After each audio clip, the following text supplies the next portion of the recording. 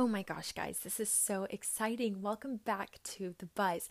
I think this is going to be episode 1 or 2 following right after the trailer, but unfortunately today I'm not joined with my co-host Olivia. It's just me, Chloe, but I wanted to share with you guys my passion of photography, my journey with photography, and some all-around advice that I had with that. So if you are interested, make sure you stay tuned.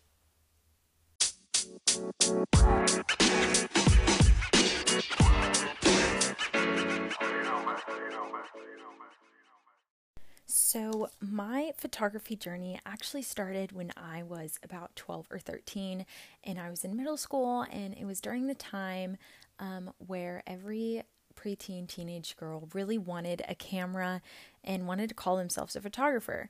And so I remember it was like Christmas time, and I had been telling my parents for a really long time, not probably a long time, but probably since the beginning of that semester, that I really wanted a camera. And I did not care what kind of camera it was, either a Nikon or a Canon camera. And my mom made me a deal and was like, if you can find the camera that you want within a certain price range, I'll get it for you for Christmas. It'll be your only Christmas present, but I'll get it for you. And I was like, okay, deal. So I literally went on like the biggest scavenger hunt of my life to find the camera that I wanted after I'd done like a bunch of research, and I found the Canon T3i on eBay that I wanted, and I made sure to look at the reviews of the guy who posted it to make sure it wasn't a scam. I came with like a bag and the charger and like a bunch of amenities and like a bunch of the extra things. And so when I got the camera for Christmas, I was so excited. It came in like right before Christmas. And so I got to use it around the holidays, which was really awesome, and it was really fun.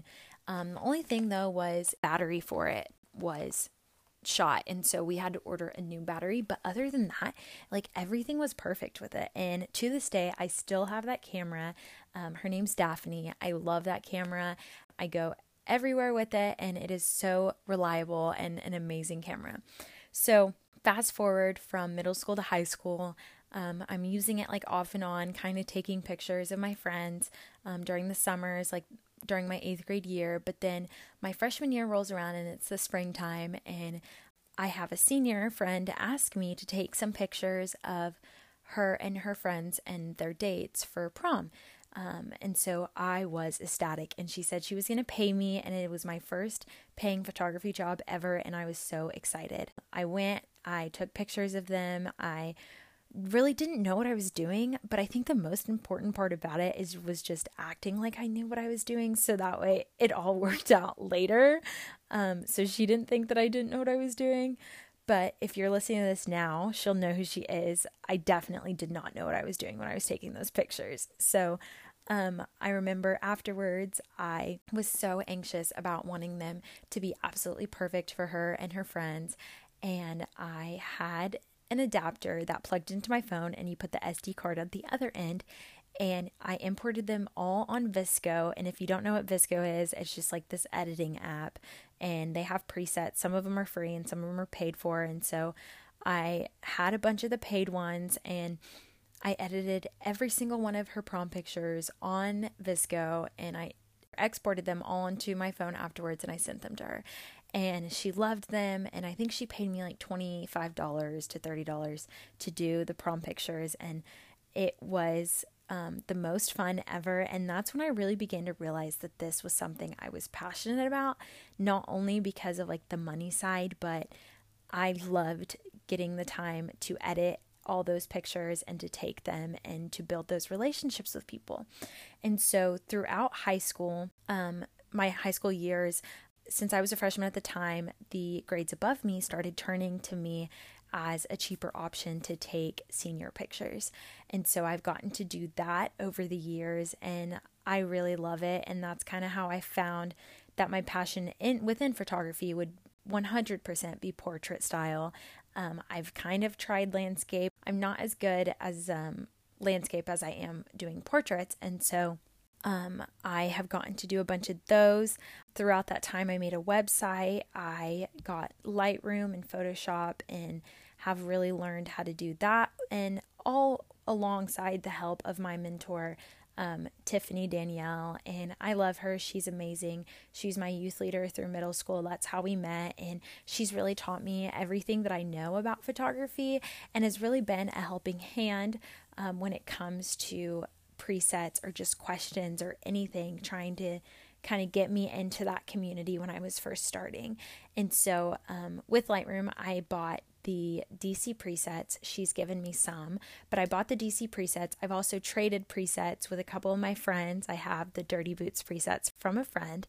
And so with that, I've just used those to use on my pictures, and I really love all of those presets because they make it so efficient to kind of manipulate the picture and put in your own input and style that you want onto a photo with the editing. I really love Lightroom for that. For my website, I use Pixieset. Pixieset is an amazing platform that makes it so easy to set up a website, to make it look really elegant, to take that next step in your business.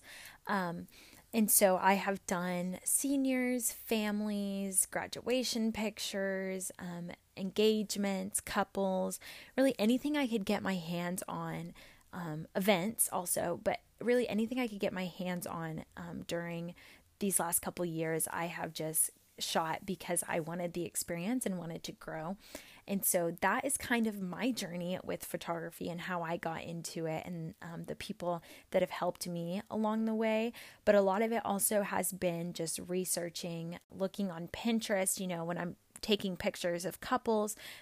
If I can't think of a pose in my head, I'll definitely pull up a Pinterest board and kind of copy one of those and kind of make it. Obviously, it's going to be different because you're going to have a different background, but I try to do that to get inspiration. And so this kind of leads me into like the advice part of what I wanted to talk about with this. And so my first piece of advice would be to get inspired, whether that be looking on Pinterest, on Instagram, wherever. If you have a mentor, kind of like I do, or if you just have a friend that's into photography, get inspired and just try to build boards on Pinterest of kind of what you want your style to look like. If you want to do more editorials, if you want to shoot models, or if you want to shoot, playful portraits or whatever that may be, just try to look at everything and kind of funnel it down almost to what you want to build off of.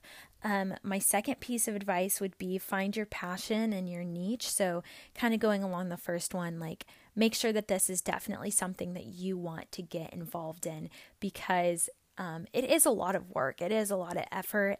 But it is so rewarding if you're truly passionate about it, because it gives you relationships of a lifetime, and to know that you are photographing memories for other people just brings me so much joy in itself to know.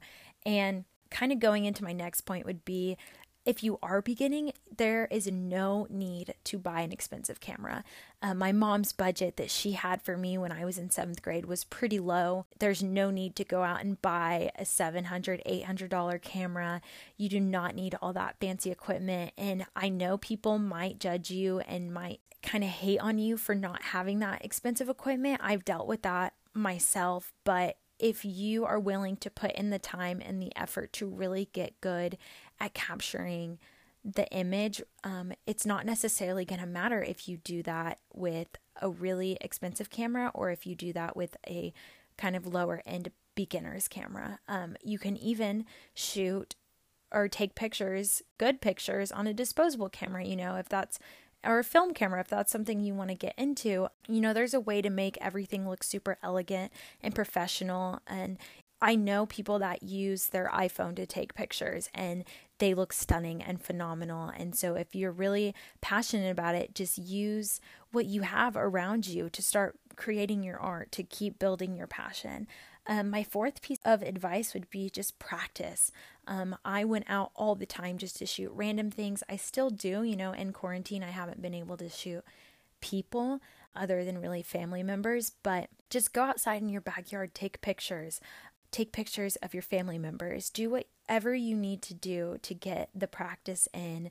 And even, if whenever this lifts and you're still interested in photography, take pictures of your friends, take pictures of people on the street, just get practice in and practice editing, whatever platform you choose to do. There's so many good options in the App Store, like on your phone, to edit with, and you do not need Lightroom or Photoshop to edit. I did not have it literally until probably this past year or the year before that, and I was doing just fine. So you do not need to make that step unless you know that it's an investment that you want to make for sure.